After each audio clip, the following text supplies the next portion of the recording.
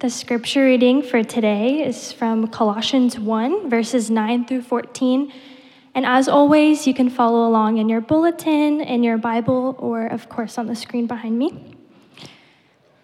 And so, from the day we heard, we have not ceased to pray for you, asking that you may be filled with the knowledge of his will and all spiritual wisdom and understanding, so as to walk in a manner worthy of the Lord, fully pleasing to him, bearing fruit in every good work and increasing in the knowledge of God, being strengthened with all power according to his glorious might, for all endurance and patience with joy, giving thanks to the Father who has qualified you to share in the inheritance of the saints in light.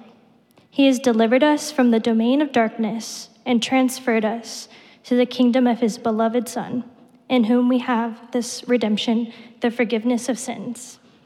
This is the word of the Lord. Thank you, Kelly. Good morning, everybody. Glad you made it out. Let's see. Some people might be arriving pretty soon. Don't shame them if they walk in late. I have a question for you this morning.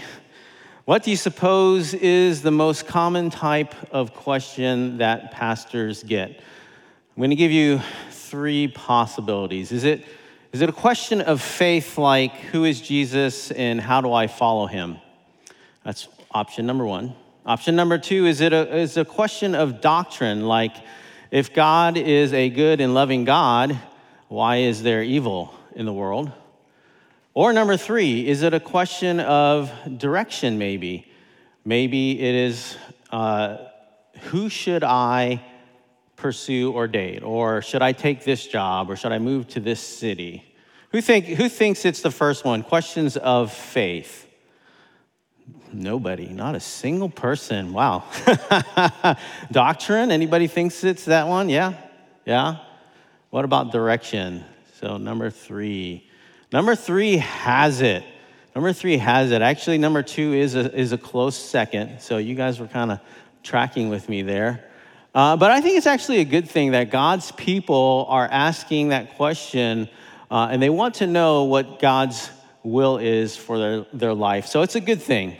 And as we examine the scriptures this morning, we're going to be learning about God's will. But right away, I want to say something that may be obvious this morning, and that's this. If you're pursuing something that's not consistent with the Word of God, if it's not consistent with the character of God, if it's leading you away from God, it's not his will for you. It's clearly not his will for you. Now, sometimes that's not so obvious, and why would I say that? Jeremiah the prophet says this in chapter 17. He says, "The heart is deceitful above all things and desperately sick. Who can understand it?" In other words, when we're thinking about pursuing something according to God's will, our heart is involved. And guess what? Our hearts are very deceptive. We think we know what we want. We think we know why we want it, but we could actually be deceiving ourselves. And so we have to be wary. We have to not presume that we actually know what's best for us.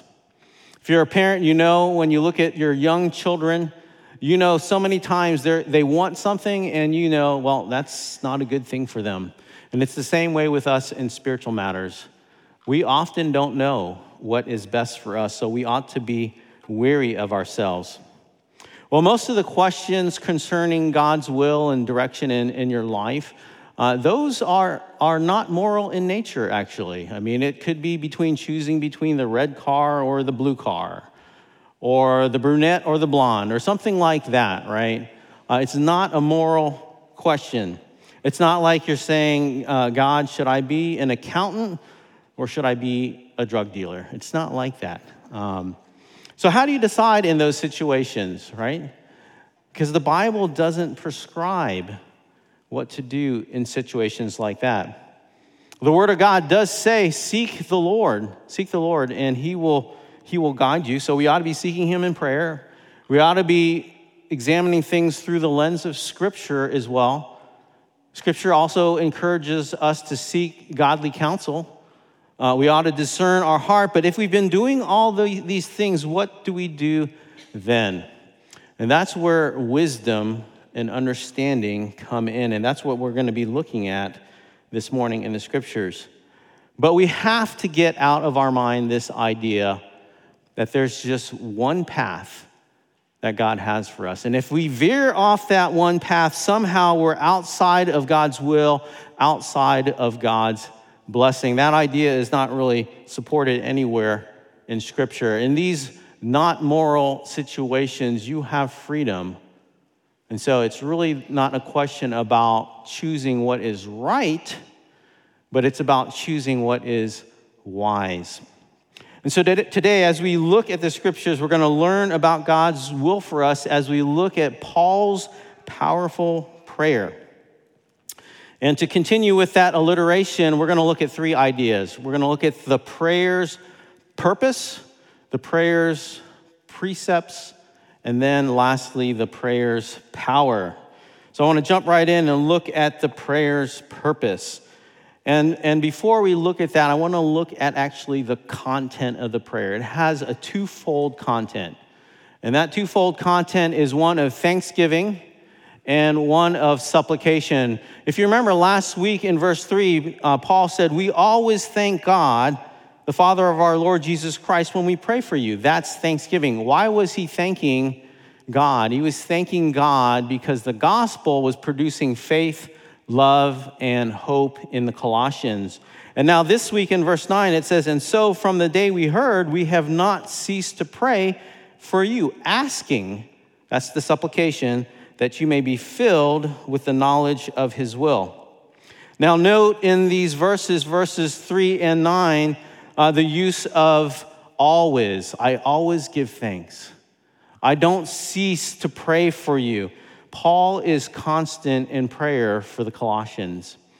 And you may think that this morning, okay, that's for the apostle, that's for ministers, but that's not for me. But elsewhere in the Bible, in 1 Thessalonians 5, the apostle Paul says to pray without ceasing. And so it's for all of us. Because prayer shows that we need God. Prayer shows that we're dependent upon God. It's a barometer of sorts. And when we fail to pray, we're basically saying that we could do life on our own. And the reality is we can't do that. So that's the twofold content of the prayer, thanksgiving and supplication. What's the purpose?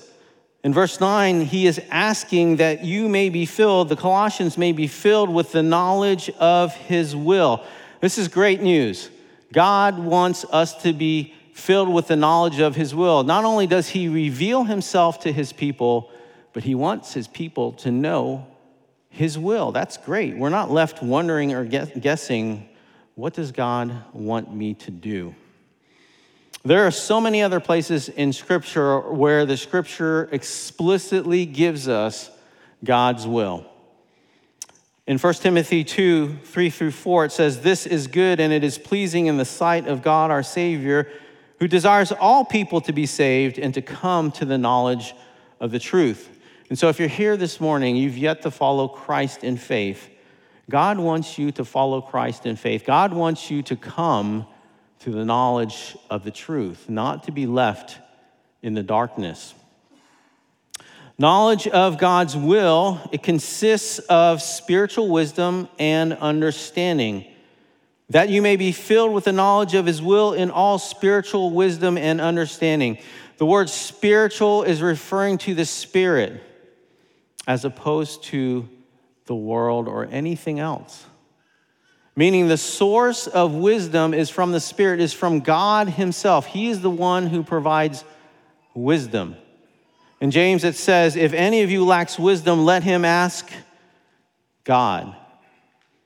And so who are you going to this morning, or where are you getting your wisdom from? The source of wisdom is from God. That word in the Greek is Sophia. It is the capacity to understand and to act wisely. It is skill in living. It's understanding situations. It's understanding circumstances. It's seeing reality the way God actually is seeing things.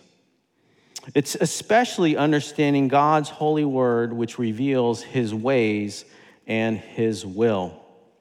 I think we all know of people who make foolish decisions in life, either regarding money or relationships.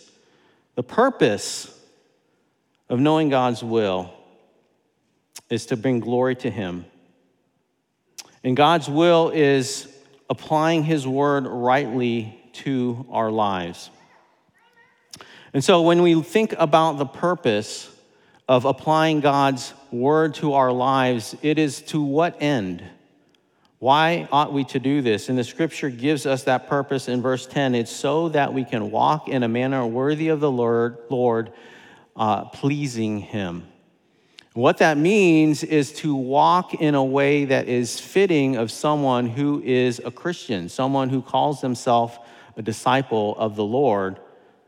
And we do that in such a way that brings pleasure to God. G.K. Beale, who is a professor and theologian, says it this way: it's living in a way that matches the character of Jesus. Now, I know at times, as I think through my life, when I've sought God's direction and his will, that there have been times that I do this to satisfy myself. There are times that I do this because I think I know what's best for me and I know what I want. That's why I'm actually seeking God's will. And the scripture here brings clarity about this situation for us.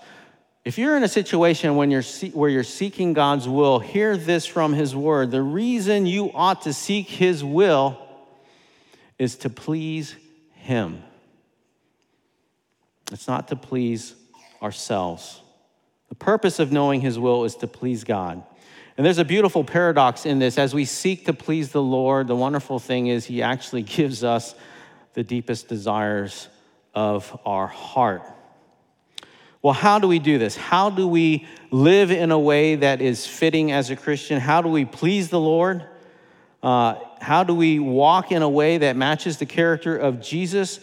The prayer gives us 3 ways, and these are the 3 precepts, our second point. And here are the 3 precepts that we're going to unpack. The first one is bearing fruit and increasing in the knowledge of God. The second one is being strengthened for the purpose of endurance and patience. And the third one is the giving of thanks. So let's look at that first precept. Bearing fruit in every good work and increasing in the knowledge of God. We see this in verse number 10. And if those words sound a little bit familiar to you, it's gonna ring in your ears if you were here last week that this is an allusion to the creation mandate. And last week we talked about how the gospel is bearing fruit. It's increasing in the whole world. And now here we're talking about the gospel bearing fruit in an individual believer. An individual believer is a new creation, and he is bearing this new mandate. And so the gospel is bearing fruit in his heart as he's increasing in the knowledge of God. And I want you to see that strong connection that the Bible is making between knowledge and works or conduct. The two go together. Because if you're increasing in the knowledge of God, it should have an impact on the way that you live your life. It's really a sad thing when you see a Christian, a believer, who is so schooled in theology, and they've got tons of books on their bookcases, and their knowledge outpaces their good works. Their knowledge outpaces their obedience. They know all about the grace and character of God, but they're not showing that to their coworkers. They're not showing that to their neighbors. Because knowledge in and of itself is useless. It's useless. The scripture says that knowledge does what? It puffs us up. It makes us prideful. John Frame, I'm going to paraphrase him. He says, you don't really know your theology unless you know its application. You have to be able to apply your theology to say you actually know what it means. You don't know your theology unless you practice its application. I used to play a lot of golf many years ago. I still love the game. I don't get too many opportunities these days. I have great respect for these pros who stand in front of giant crowds, hundreds of thousands of dollars at stake. They're on national television, especially in these major championships, right? And this, there's a 3-foot putt on the line. There's a lot that goes into golf. You may not realize how technical it is. If you're a golfer, you know this because you may be like me. You've got books about this. You've got videos, and you've watched all the YouTube videos, and you've spent hours and hours watching the Golf Channel, right? All of that information is useless unless you take it out to the course and you put it to practice. In the same way, you could fill your head with the Bible, you can fill your head with theology. If you don't put it to practice, it is of no use. And so that's the first precept. We are to bear fruit in every good work, increasing in the knowledge of God. Those two go together. The second precept, how do we live in a way that's worthy? In verse 11, it says, strengthened with all power according to his glorious might for all endurance and patience with joy. We are to get power. We're to be strengthened. And this is not just any type of power. This is God-sized power. This is the power that raised Jesus from the dead. And this is great news for us. But it's not power to use to further our agenda, to further pleasing ourselves. This is power for a particular purpose. The scripture said this power is being given to you so that you can endure, so that you can have patience and with joy. Kent Hughes used to be a pastor. He's an author. He says this: he sees endurance and patience as things that are needed to hold one's position in a battle. And for the Colossians, it was needed to withstand the evil teaching that was assaulting the church, that threatened to destroy the church. And if you're in Christ this morning, and if you're seeking to follow his ways and walk in his will, you're going to need endurance. You're going to need patience. Why? Because you're going to be tested. You're going to be tried. You're going to face opposition, not only from the outside, but you're going to face opposition mostly from yourself. So you're going to need patience. You're going to need endurance. But these things are not alone. They are accompanied by joy. And so when we talk about endurance and patience, it's not this, I'm going to buckle up and endure and be patient, or I'm going to grin and bear it. I'm going to smile on the outside, whereas on the inside, I'm screaming, get out of the left-hand lane. It's for passing only. It's not that type of patience and endurance. It's patience and endurance actually with joy, something that we actually can't manufacture of our own. Joy is different than happiness. Happiness happens when we see great circumstances and things are going well for us. But joy can happen in the midst of trial and in the midst of suffering, and it's the fruit that only the Spirit produces. So that's precept number 2, that we are strengthened with power so that we can endure, so that we can have patience with joy. Third precept, how do we live in a way that's pleasing to God? How do we live in a way that's fitting? It's the giving of thanks. We see this in verse 12. And in verses 12 through 14, we see 3 reasons to give thanks. And listen to these verbs. Because he has qualified you to share in the inheritance of the saints in light. He has delivered us from the domain of darkness and transferred us to the kingdom of his beloved Son, in whom we have redemption, the forgiveness of our sins. Those verbs are past tense. God has already done something for us, and that's why we are giving thanks for the work he has done. Now, I want you to see here, there's an allusion here to Old Testament Israel. This idea that Israel was delivered from bondage from Egypt. They were made a kingdom for God, and they were given an inheritance. That's what we studied in Joshua, the inheritance of the land. And in a similar way, if you are in Christ, he has delivered you. He's delivered you from the domain of darkness, where would you be if Christ didn't grab a hold of you and deliver you? He transferred you into a new kingdom, the kingdom of his beloved Son, and he has qualified you for an inheritance. That greatest inheritance that we have is Christ himself. How has he qualified us? The scripture tells us, by Christ's work of redemption, the forgiveness of our sins. In other words, it's not our work. We didn't earn being qualified. Now, as fallen human beings living in a fallen world, this is something that we can spend so much of our time, so much of our energy, so much of our focus on, trying to be approved, trying to be qualified. And you think about it, the world is set up this way. You cannot avoid it in the world. You are qualified, you are approved by your talent, your resources, the way you look, how you perform. So whether you're in school or whether you're at work or whether you're talking to your boss or your credit card company or a loan company, it's all based on what you can earn and bring to the table. But the greatest approval rating that we can ever have is being approved by God himself. My days in the corporate world were very interesting. As a manager, one of the things that we were told from HR was, we only pay for performance. You may have heard that either on one side of the table or the other. We only pay for performance. And then in the workplace, there was this saying that we had. It was a terrible saying. You're only as good as your last project. Have you ever heard that? Isn't that terrible?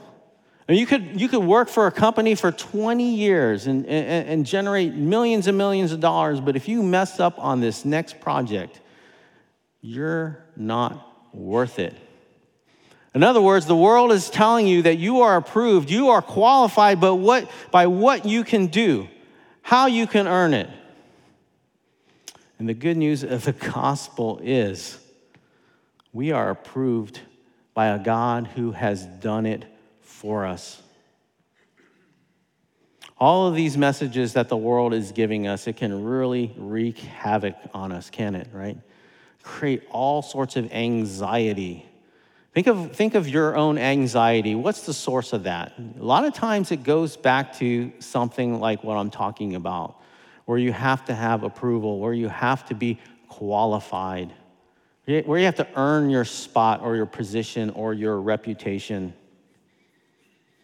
But the gospel, it undermines this idea that the world is putting out. So what are you worth? What are you worth? If you are in Christ, the gospel is telling you that you are worth his precious blood, period. That's the antidote to this message that the world is giving you, that you're only worth what you can bring. You're only worth what you can earn. And the gospel says, no, Christ has earned it for you. That is grace. And so I want to connect these three precepts back to the will of God. We said the will of God, the purpose of the prayer is the will of God. And the will of God is that we should walk in a way that's worthy, pleasing to him. And then we have these three precepts that tell us how we do that. And so if you are a person this morning and you are looking for God's will, I want to encourage you this morning, as you wait for God's will, focus on what he has already shown you is his will in his word. He's shown you already what his will is. So focus on that while you wait upon the Lord. And if something comes your way, you at least have these three. There's others, but you at least have these three to evaluate against. Is this opportunity going to cause me to increase in bearing fruit for God and increase in the knowledge of God? Is it going to cause me to give more thanks to what God has done? Is it going to strengthen me for endurance and patience? If it is, well, then I know that that is God's will for me. Perhaps this opportunity aligns with that. So that's the precepts of the prayer. Let's look lastly at the prayer's power. How do we have power to do this? How do we have power to walk in a manner worthy and pleasing to God? And I want to point to two little phrases. One that's in verse 11, it says, according to his glorious might. And then in verse 14, it says, in whom, that is the Son, that's in Christ. Those two phrases are pointing to the Spirit's power, and they're pointing to our union in Christ.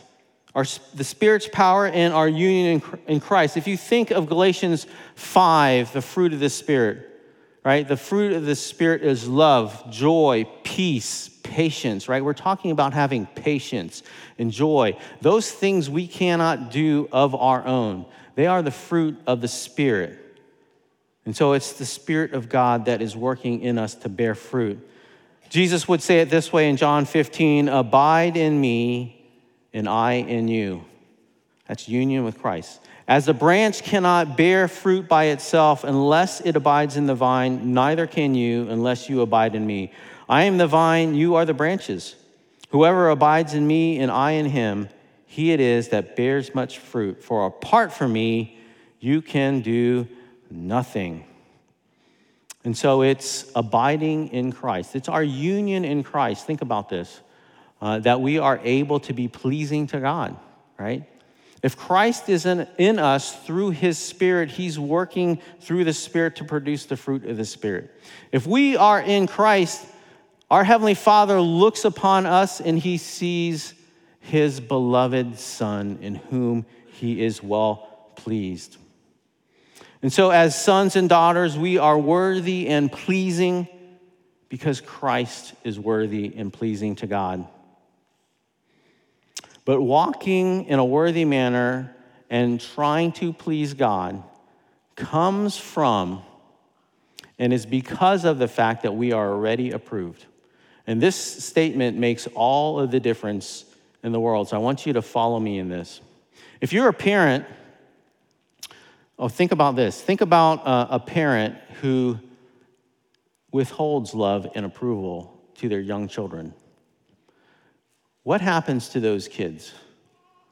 Well, they spend their time trying to earn their parents' love and their approval by the things that they're doing. The good news this morning is, church, we are not these type of children. We have already been given love. We have already been qualified. We have been given approval.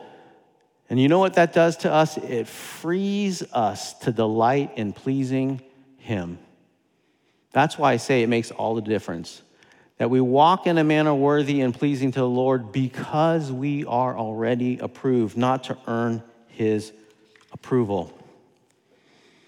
And so one last question remains about this. Can we then be displeasing to God?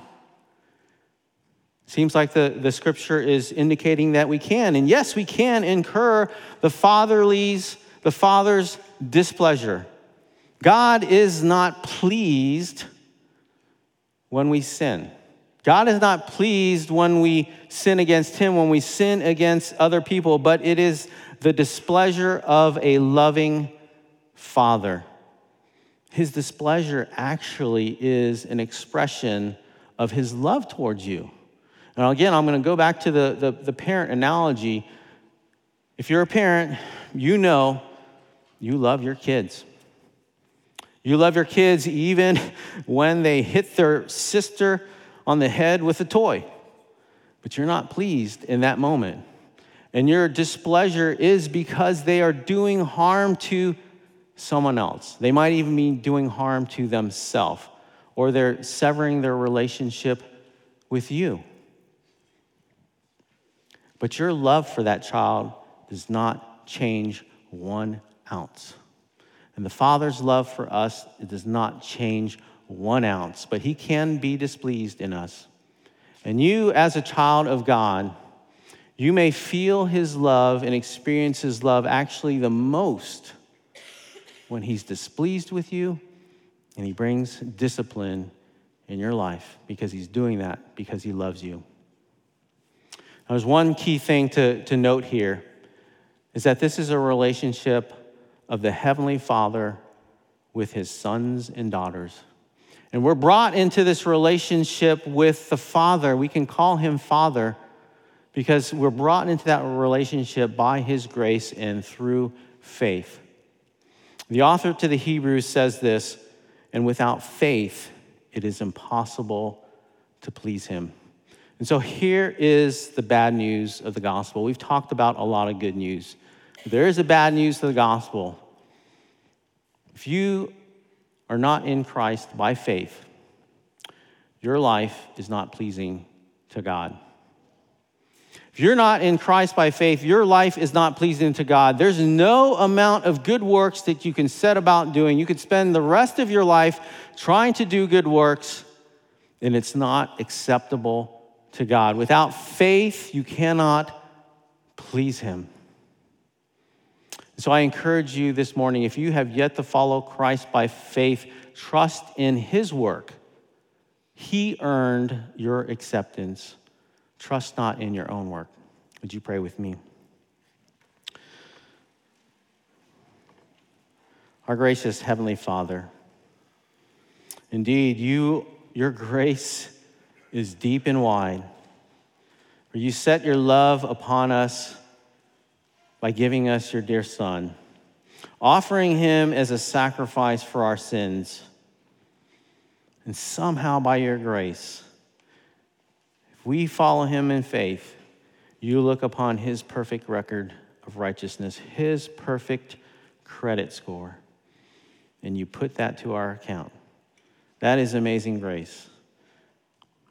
We praise you this morning, and we rejoice because of your great work. In Jesus' name, amen.